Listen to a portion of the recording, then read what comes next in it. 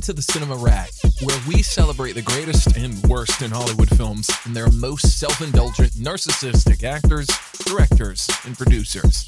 Here, we will laud and malign Hollywood's seedier elements with levity and humor. They love cinema as much as anyone does. They've been talking about it for over 30 years. Time to get trashy. Here's Gregory and May. Hello everybody, this is Gregory and welcome back to another episode of The Awakened Man. I hope you're doing well today on this Saturday in this turbulent month of March. And what do I mean by turbulent? Well, March is the month where things start to warm up regardless of where you live, but we also have the intermittent cold fronts. So here in Texas, it was balmy, low 80s, mid 80s, and now it's, for us, pretty cold in March, a nice little high of 50, which I love. I love the cold, so bring on the cold as much as possible. Either way, today we're going to continue Sexy Saturday to talk about Naomi Watts of the 90s. Not Naomi Watts right now, but still great, aging very well. Why do I like Naomi Watts at her peak? Well, I think out of all the Sexy Saturdays I've done, probably the closest corollary to Watts would be Keira Knightley and Renee Zellweger, in that they're both blonde or fake blonde, dirty blonde, and they both kind of exude a certain delicate nature. And I think this is probably more toward Keira Knightley. Keira Knightley and Naomi Watts both have the same type of body habitus where they are not that tall. Naomi Watts is very short, but not that tall. And just skinny waifs, skinny, pale waifs. And there's something about Watts's face and her body that makes her just look very delicate. She looks delicate. She's a delicate creature, a lithe, delicate creature. And there's something about that. Not to mention that I think she's got a beautiful face, a gorgeous face. But there's something delicate about her. Like, even though she's similar to Keira Knightley in that they both can play kind of strong characters, no doubt, as a whole, she comes off as just, you want to protect her, and she's just sweet, wholesome Australian goodness. And of course she is from Australia. When May and I were talking about Nicole Kidman once, or Naomi Watts, I think Naomi Watts was in the underrated episode. And I said, Naomi Watts is like Nicole Kidman 2.0, in that they pretty much came up at the same time. But Kidman, of course, has probably had the better career, no doubt, than Watts, and is probably more regarded. But Naomi Watts definitely carved a role out for her. So let's talk about her peak. So when did I first notice Naomi Watts? One of the glaring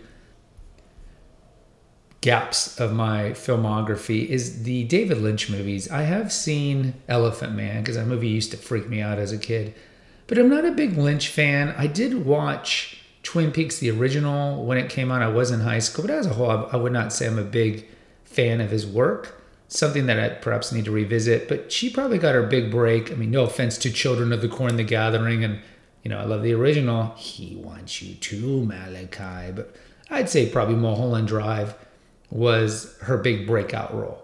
And that was his work.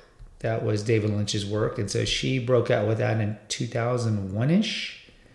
And then she has probably her most commercial success was The Ring. That takes place in Seattle. That's the one where if you watch the videotape, you'll die within a certain amount of time. So that kind of got her on the map commercially. And then she does have a good balance of doing the indies or the period movies mixed with the commercials. So she does Ned Kelly, which is about an Australian rebel, in 2003. She does 21 Grams, which is I believe that's Inya Rudy directed that one. That's the one with Sean Penn and, it was Inya Rudy, Sean Penn, Benicio del Toro, and her, and, downer of a movie. Not big fan of downers, but she's definitely known for that role as well. And then if you go from there, I Love Huckabees. She does Ring 2, which is, money thing. King Kong she does. She plays the title role in King Kong, most famous by Jessica Lange. Pain and Veil, 2006. I love Pain and Veil. We talked about it in the episode I did with Liev Schreiber being, I think, my top 2 underrated actor. So in that movie, she is married to Ed Norton, and they live in China. And this is like around Boxer's Rebellion. So Schreiber and Watts have an affair behind Norton's back. Norton finds out, and he's a doctor, so he's got to go to the rural parts of China to treat an epidemic, and so Watts comes with them. So it's a question of like how to rebuild their relationship from the affair that she had. She's in Eastern Promises, which is just, Vigo at his peak. That movie is just crazy, great movie. And then later, Fair Game was relatively well known. J. Edgar with our boy Leo, The Impossible, which is probably in her top 5 of most memorable movies. That's the one with Ewan McGregor and the big tsunami. Fascinating movie. I think everything pre-tsunami in the tsunami is pretty cool, but I don't know. As a whole, it's not like a movie I'm going to rewatch. Then she does Diana, where she plays Princess Diana in 2013. And then she does Noah Baumbach, While We Were Young in 2014. That's the one where she's married to Ben Stiller, and they meet Adam Driver and Amanda Seyfried, this hip couple, and they try to kind of be like more hip like them. And then, after that, it just kind of just willows off a little. She does Gypsy, which was a relatively well-known Netflix show in 2017. It's she kind of has an affair, and it's with Billy Crudup again. Twin Peaks, she's in the reboot of that. She's got a small role in Vice. But after that, not much. And part of it is, at this point, she's in her 50s and just is older. She's just older. And that's what happens to actresses when they reach a certain age, is no matter how beautiful and delicate they are, they reach a point where, unless they have really, really good acting chops, they're going to be phased out. Now let's look at her personal life. Her personal life, I think, has been pretty steady and not too salacious compared to some of the other people that we've covered here. She was with Heath Ledger from 2002 to 2004. So this is going to be, is this the Australian super couple or what? This is coming off The Ring, and he's up and coming. And then she's with Liev Schreiber and from Pain and Veil, and they make a super couple. They had a couple of kids. They were never married, if I'm not mistaken. So they got together in 2005, and then they announced that they were splitting in 2016. Since then, she's been with Billy Crudup, so she likes dating her co-stars, and they met on the TV show Gypsy in 2017. And that's it, so it's one of those where she's officially in the last 20 years only been with 3 men. And look, for Hollywood, this is an accomplishment. So her and Schreiber's kids, they're going to be beautiful because, let's see, peak Watts and Schreiber, very handsome, attractive couple.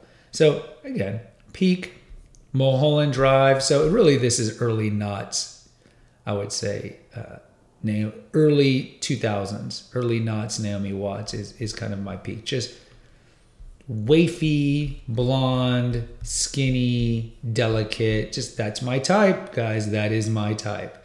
I'll post a poll in the Cinema Rag Facebook group, see if you like her look or not, if you find her attractive. And there's 2 links in the episode notes. One's for PayPal to make a donation because I don't make any money off any of this. And the last one is a link to the website that has all the Eclectico Gregorio feeds. Most importantly, The Awakened Man and the Female Holistic Health Apothecary, both of which you can find on Apple and Spotify. Until next time, take care, God bless, and pray. Thanks for listening to the Cinema Rag. Please post an honest review on Apple, Spotify, or wherever you listen to your podcast. Check out the episode notes to visit our website and to make a donation. Lastly, follow the rag today. Until next time.